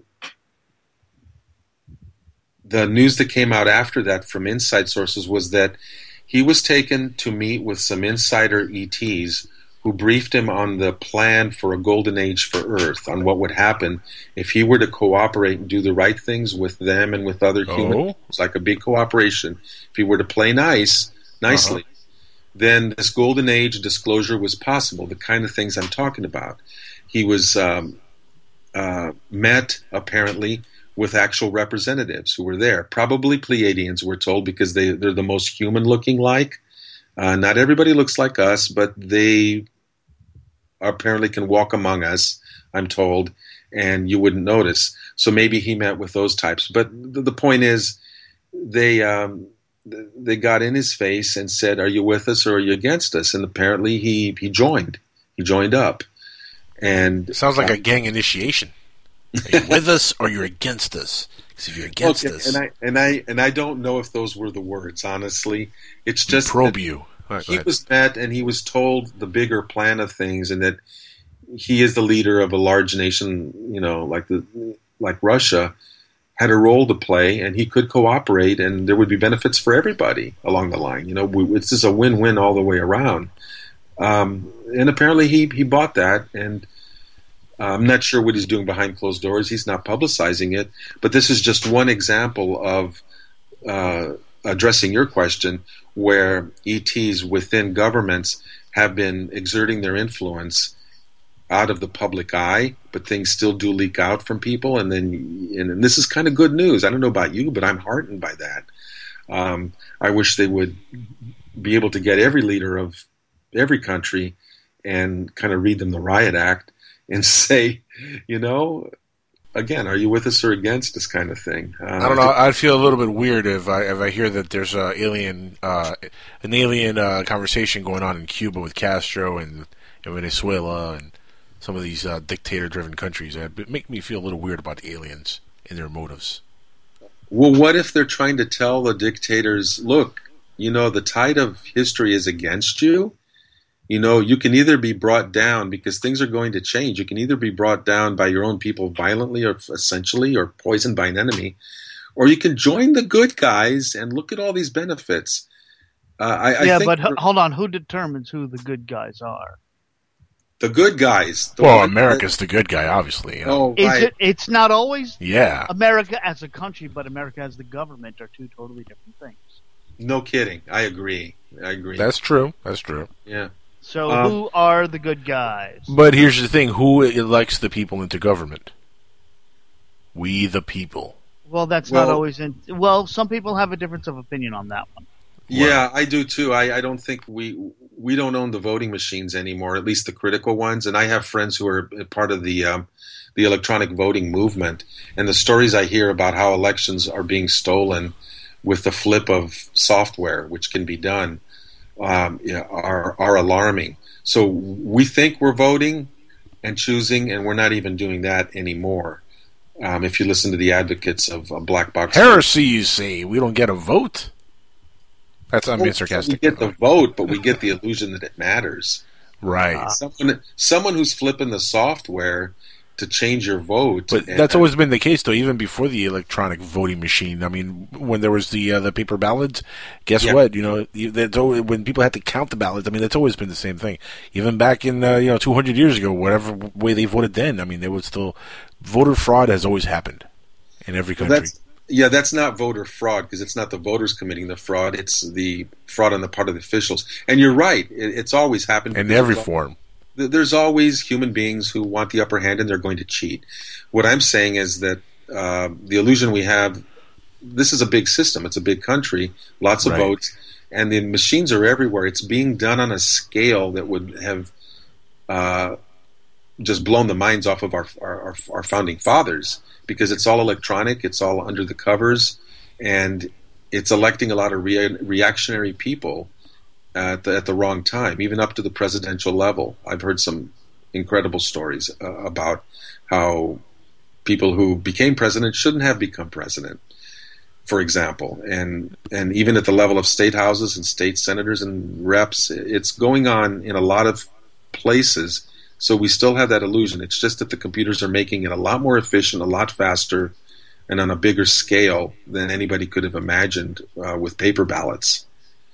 We're a little bit off topic there, but the thing is, I think a lot of that's going to end. We humans have to solve our problems. We're becoming educated through shows like this about what's going on, and we can't go back to sleep. And the more we're educated, the more we educate others. And when you have an awakened population, or one that's awakening, those who have been controlling them up until that point can't do it so well anymore. And what's different right now is we have these galactic races who are willing to help.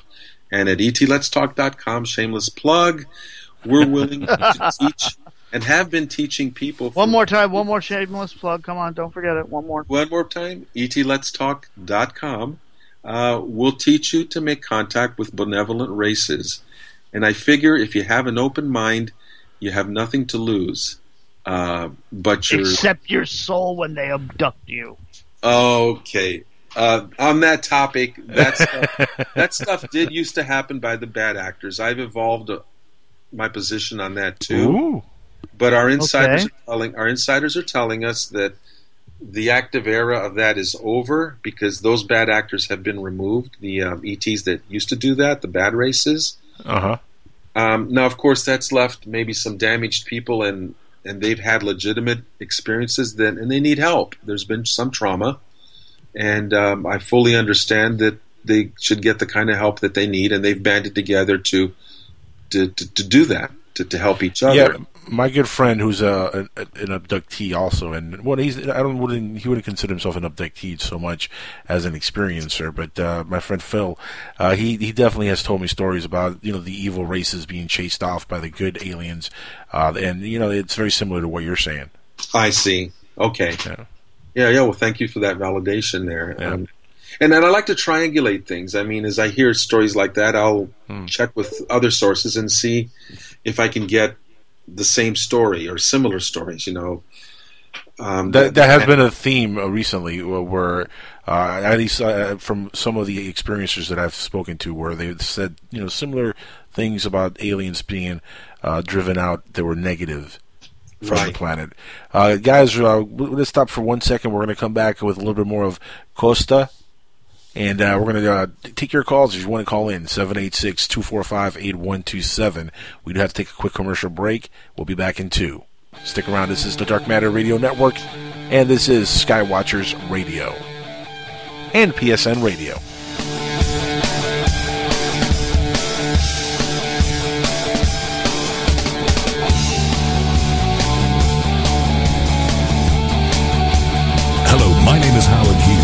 I'm in London, and I've been proud to bear this name all my life.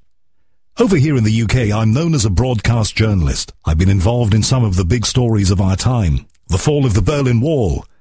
The death of Princess Diana. I told London about that. And on the first and second anniversaries of 9/11, I was there at Ground Zero, speaking to the people who were directly involved, and those experiences I will never forget. So news is my thing. But my great love is my show, the one that I produce, The Unexplained. Over the years on this show, I've spoken to people like the late Al Bielek from the Philadelphia Experiment, Edgar Mitchell, the amazing Apollo astronaut, Dr. Stephen Greer, David Icke, and Uri Geller. People like Richard C. Hoagland have become personal friends over the years. I met him in London. So you can see that these sort of topics are what I like to discuss. Please join me on my show from London, The Unexplained, Monday nights on the Dark Matter Network. The UFO phenomenon, either we like it or not, is already very much part of our reality. I've been on panels with military people who, claim that they've seen the aliens buzzing our missile silos. They have very large eyes, and, I found their stare extremely difficult to bear. This is Martin Willis, the host of Podcast UFO, and we are here on the Dark Matter Radio Network every Wednesday from 8 p.m. to 10 p.m. Eastern Standard Time. It is my commitment to bring you an entertaining weekly show that takes a hard look at the UFO phenomena. Are they extraterrestrial? Well, are they interdimensional? Are they time travelers or something we have not even thought of yet? We explore these questions with interesting guests and witnesses from all around the globe. In addition, we bring you weekly UFO news with Open Minds TV Alejandro Rojas. Thank you for listening, and remember, keep your eyes to the sky.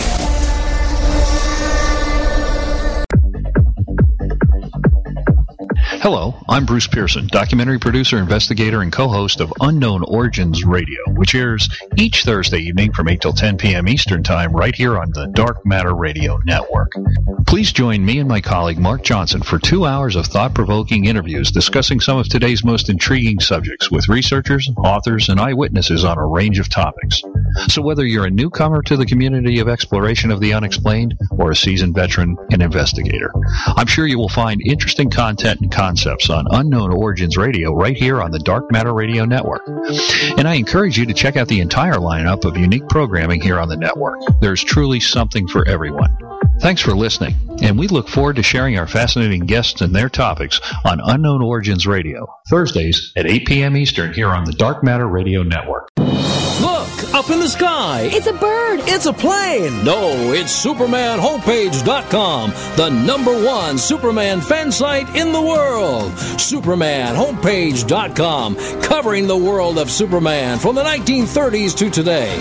News, reviews, rumors, and reports. SupermanHomepage.com for all your Superman comics, TV shows, movies, cartoons, radio shows, and more. Everything you ever wanted to know about the Man of Steel and more. SupermanHomepage.com.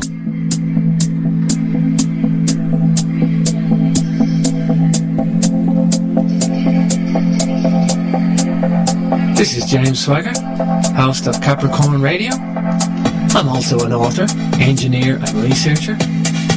Capricorn Radio covers alternative history, alternative science, philosophy, and truth-orientated discussions. We are proud to be on the Dark Matter Radio Network live at 8 p.m. Saturdays, Eastern Standard Time. You can catch extra info on darkmatterradio.net, jamesswagger.com for yours truly, and capricornmembers.com for the archives. Don't forget, truth is not democratic. Truth is truth.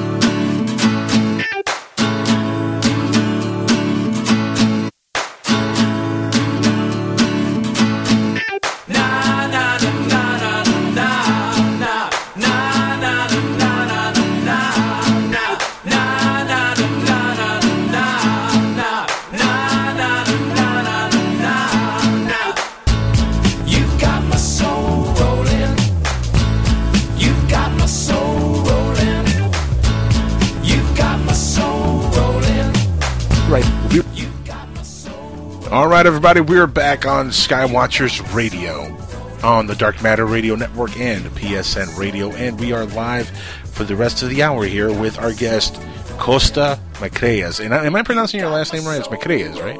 Well, you know, you're pronouncing it as it should be in Greek, Macreas, which Macreas. is okay. Yeah, but you're not Greek, obviously. But yeah, on both sides. But okay, in the English tongue wants to say Macreas, so I go by Macreas. But if you want to sound real ethnic and cool and a man of mystery, you say Macreas. But that's what I am. I am a man of mystery. That's right, and that I am Latino. I do the cool. That's right. I could tell that rolled off your tongue really easily. Macreas. Yeah, we roll the R's very well. Yeah, and so do we. And my name Costa also means coast. Am I right in Spanish? Costa, yeah, it does actually. Yeah. Funny enough, coast. Yeah, right. You know, that and $1.50 will get you a cup of coffee. I'm not sure what that means, but I am laughing my butt off like you wouldn't believe. Yeah, sure. Yeah, coast. 2. Put the rest together. Coast 2. Coast. There you go. There you go. That's why that's you funny. said it, not us. There you go. We can't get in trouble for it. You said it, not us. That's right. I said coast to coast, and right. I'll even put in a plug for Coast to Coast. No. Well, let's not do that exactly, because see, this is the Dark Matter Radio Network, owned by Keith Rowland and godfathered by Art Bell. Oh, that's right. Thank you for educating me. So yes. That's why that was extremely on point. Costa, coast. Never mind. So moving on. Now let's go back to what we're talking about. Let's get back on subject here, because we're deviating completely with this coast stuff. But growing up in Indiana, how is it growing up in Indiana that you got into the subject and you didn't get bullied? Because I mean, I would assume that Indiana doesn't have a big UFO community.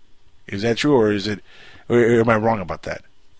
Today I can't speak for back then, because I didn't, as I mentioned before, I didn't talk much about it, except in science class when I did a project, and then I just moved on. Right? I don't remember getting bullied, and the reason may be because I was a good student and I was a kid. No reason to bully you. You're a good student. You believe in aliens. That's got to bully you. No, and I had a lot of friends. I was a well-liked kid, so I wasn't the kind that. I was the kind of kid where if someone had problems with their math, I was always willing to help.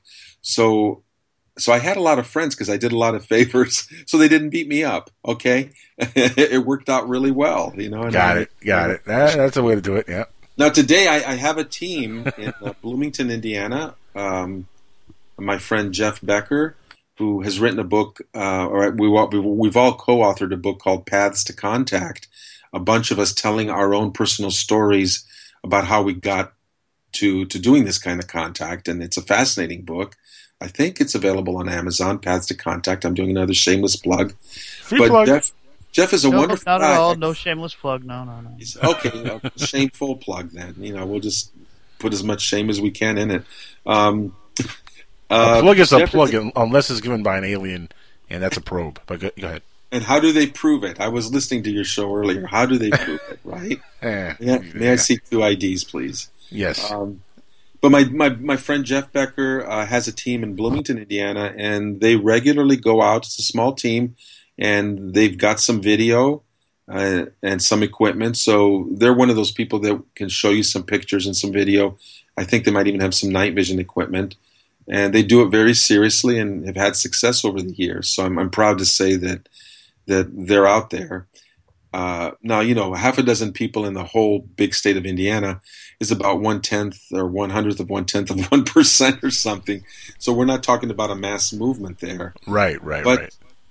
But that's kind of what I'm trying to build at etletstalk.com, is the more teams we can get out there, people will come out of the closet. You're keeping count there, Alan? Yeah, we're up to 43 right now. All right, good. We just passed 42, which is the meaning of the universe. Everything. And everything. Yes. Aha. So he passed the meaning of life. Correct, yes. He kept going. Thank you, and we use the impossibility drive to get there. Indeed. Okay. I love that kind of talk. Love Hitchhiker's Guide to the Galaxy. Who doesn't? Yeah, an original. And amazing. Really, if you look at the concept and not only the movie, but the old series and the whole overall concept of that, it's pretty hysterical and brilliant at the same time. Yeah. What was that other BBC show? Was it Tripods or something like that around the time that they did Hitchhiker's Guide on BBC? Don't remember Tripods now. Don't remember that either. Yeah. Huh. You're on your own there, buddy. I'm Googling it. Of course you are. But anyway, moving on. What kind of TV do you watch? I mean, are you into like only UFO related shows or spiritual shows? I mean, do you watch like Oprah? I mean, what kind of shows do you watch? Oh, good God, really? Honestly, why not? I probably shouldn't even admit this, but I don't watch much TV. I find myself more going to YouTube and following the videos of people who have better information than I do. So I'm spending a lot of time in front of on the screen on the laptop more than I do on television. However, having said that, I love comedy and I love to laugh. So every now and then when I can catch Last Comedian Standing or something on the Comedy Channel, Jon Stewart in The Daily Show, really sad he's leaving that show. Yes. That's no knock on you gotta go. Wow. Well, yeah, you do, but that has been such a landmark cultural event, the creation of that show and the popularity of it, that I don't think anybody could equal again. Am I talking in superlatives enough here? But I like John that much and Stephen Colbert because of their ability to inform their audiences with humor, and they're on the right side of my politics. On top of that doesn't make it hard to watch. So that's the kind of TV. I'll tend towards more comedy. Because, the mass media is so full of so much bad news. They're being controlled by 5 or 6 different corporations right now that own just about everything in the U.S. Oh, yeah, I've seen that chart, actually. Yeah. So I try not to listen to mass news. I figure a lot of it is controlled. It's lies.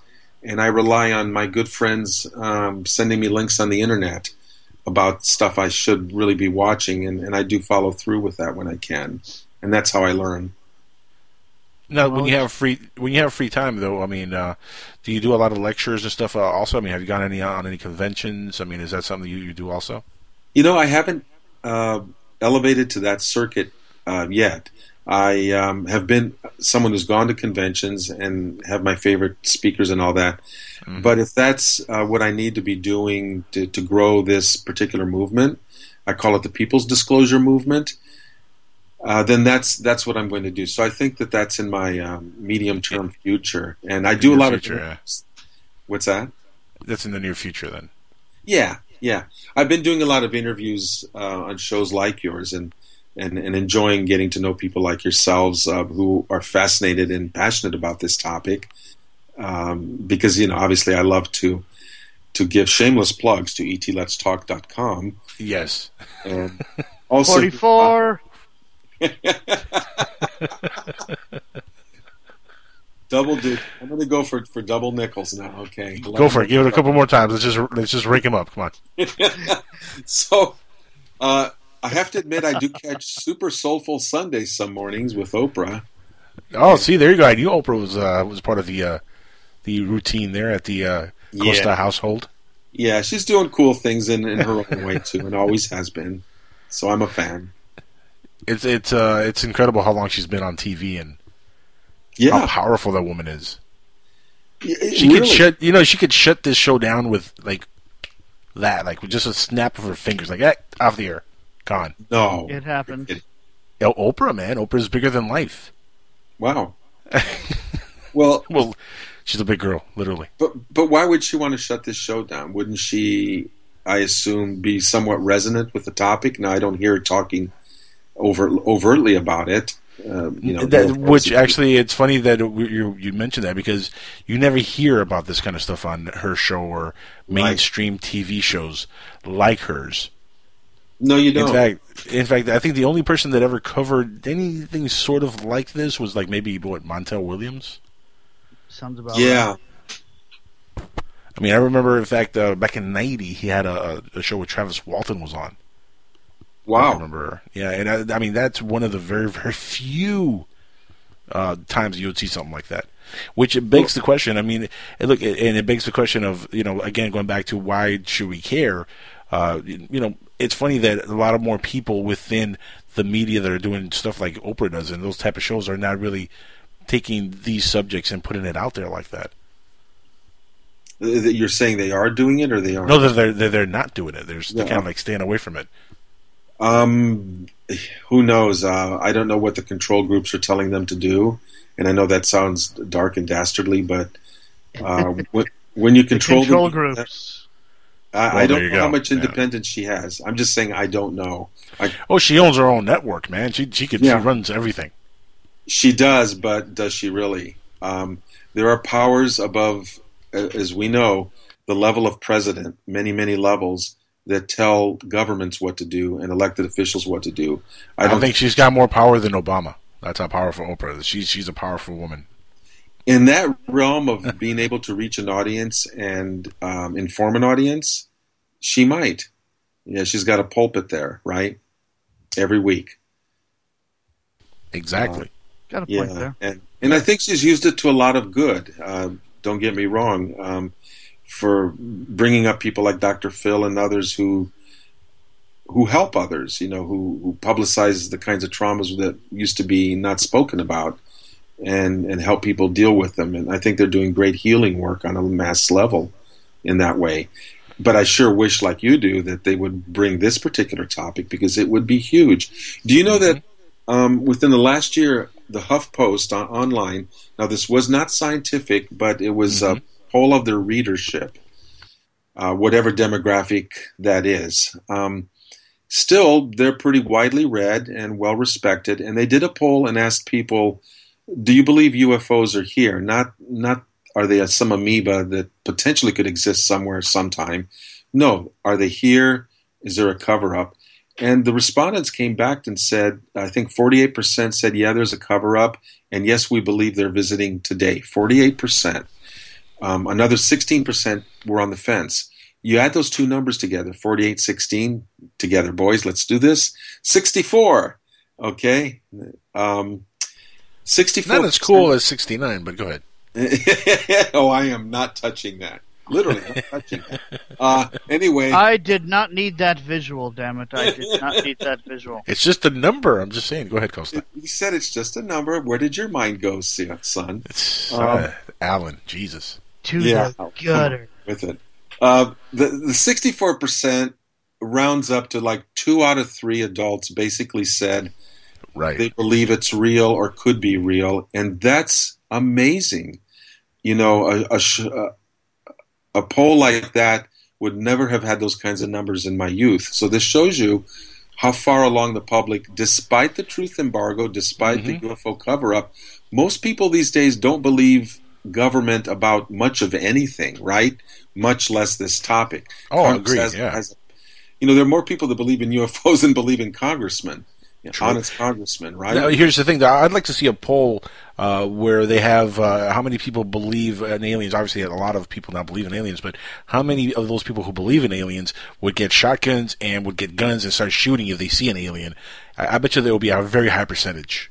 Didn't I see that in Independence Day when they were announcing in L.A., please do not shoot at the aliens? Because, that's going to happen. I think it'll be like 90% of the people would say, oh, I'm taking my shotgun and I'm starting to shoot. I think that's a reason. There's been a little bit of a... in Compton, yeah, wow. There's a lot of guns in Compton.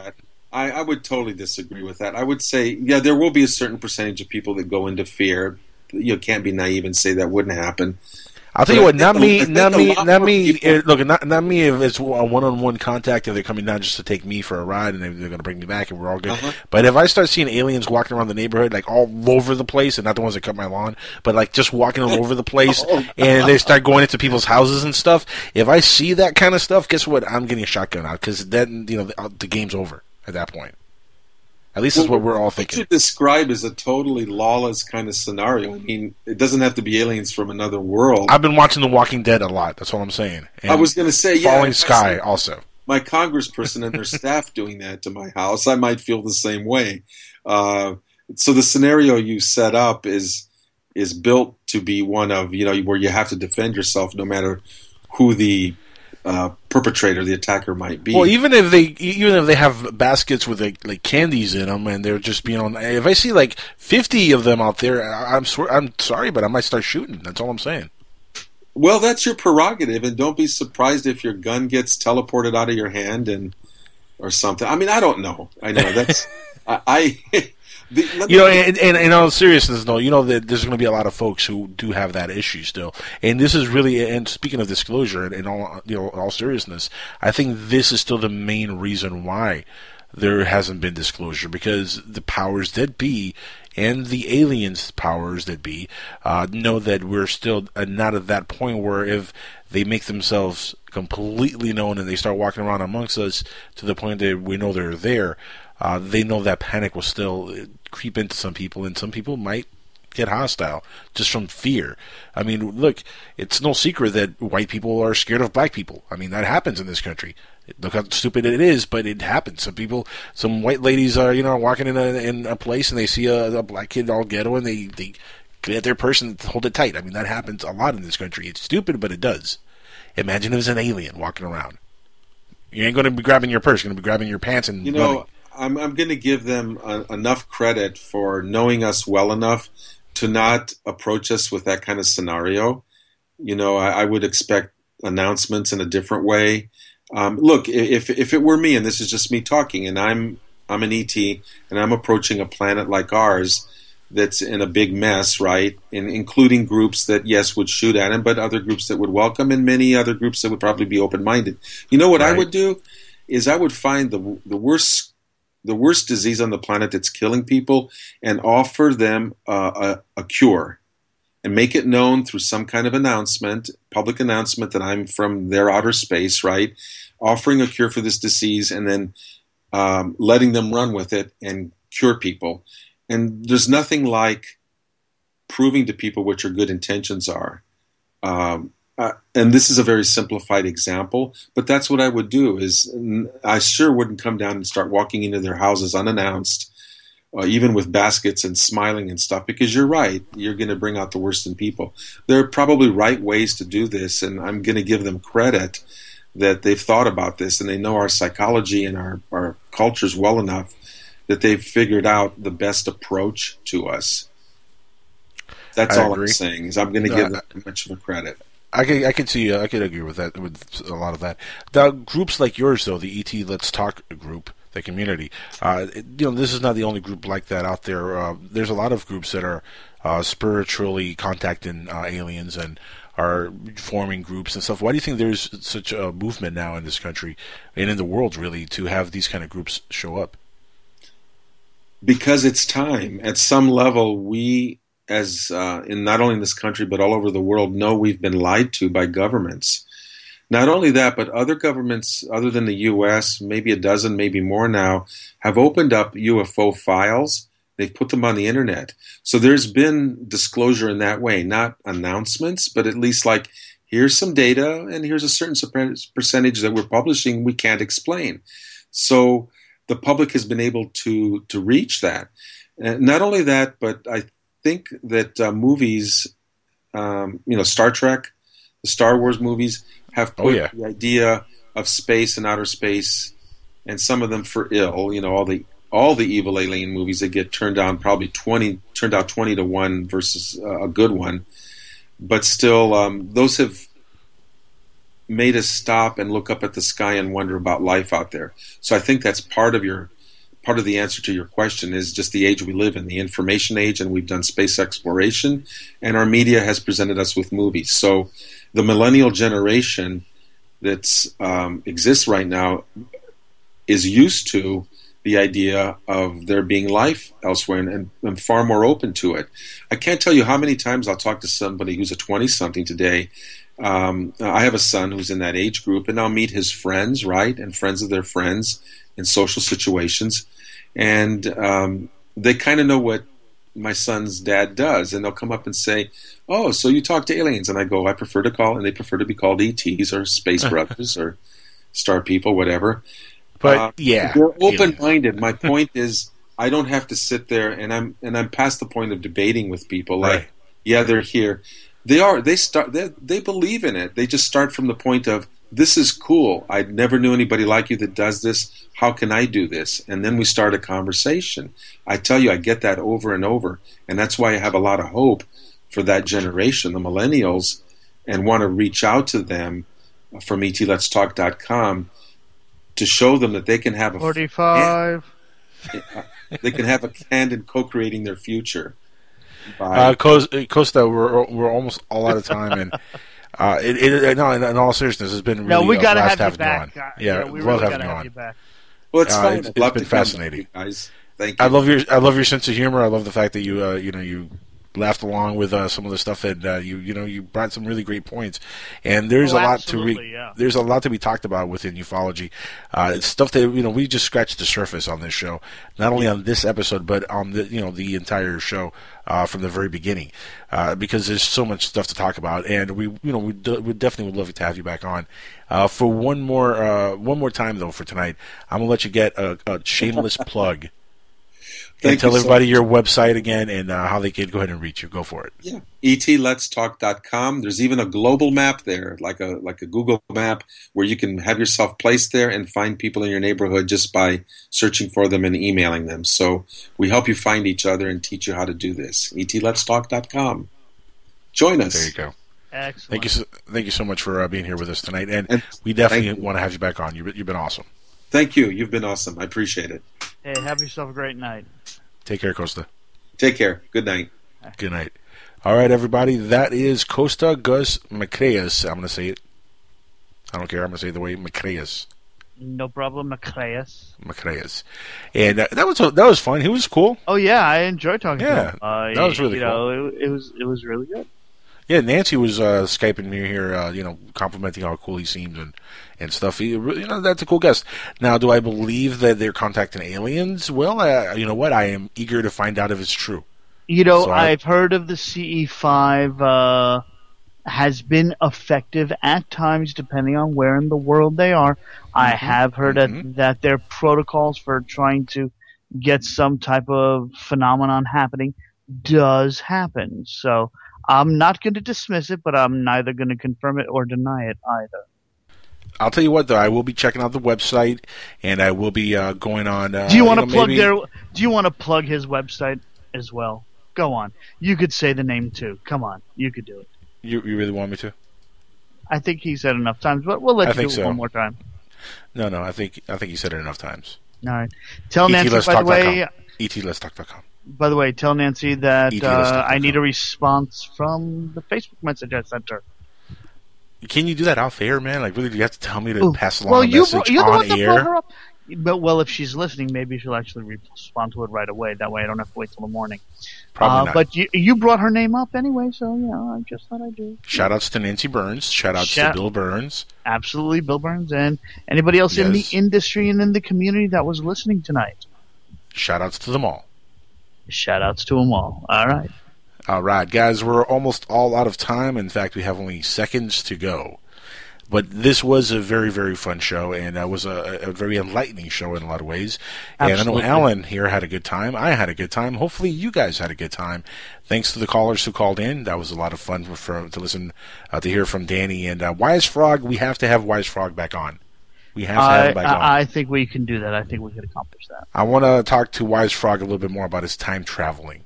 Yeah, we're gonna send him to get the lotto numbers so we could actually afford to keep this show running. So, yes, indeed. Yeah. Till next time, everybody, this is Skywatchers Radio, and you're listening into the Dark Matter Radio Network and PSN Radio. Stick around on both networks and keep listening in. You're going to love what's coming up next. One day, pretty soon, we'll be able to say, stick around for Art Bell. Until then, and until next time, good night, everybody. Keep looking to the skies. Skywatchers Radio out.